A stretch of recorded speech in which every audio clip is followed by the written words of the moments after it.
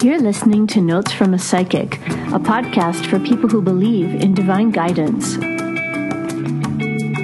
Hi, this is Shannon Walbrand. I'm a psychic and spiritual mentor who's been practicing since 2003. I deeply believe you can receive divine guidance on your own.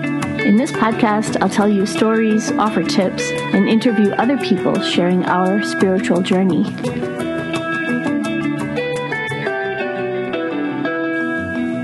Question time. Hi, Shannon and my guides. You know I have both a brick and mortar business and a coaching business. I would therefore like to know which area of my coaching business should I focus on right now in order to get back to it and grow it.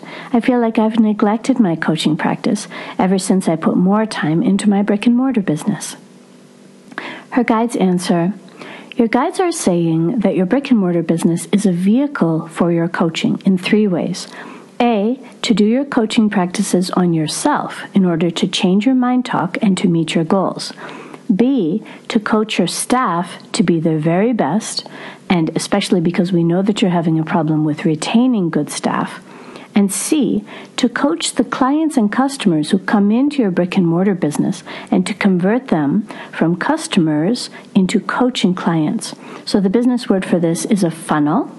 The big answer is you have the opportunity to do coaching every day. Please take it because it will benefit everyone. Please join us again for our next episode of Notes from a Psychic. Please email me with your thoughts and suggestions, or if you'd like to join one of my spiritual coaching groups on info@shannonwalbrand.com. Always remember, you are guided.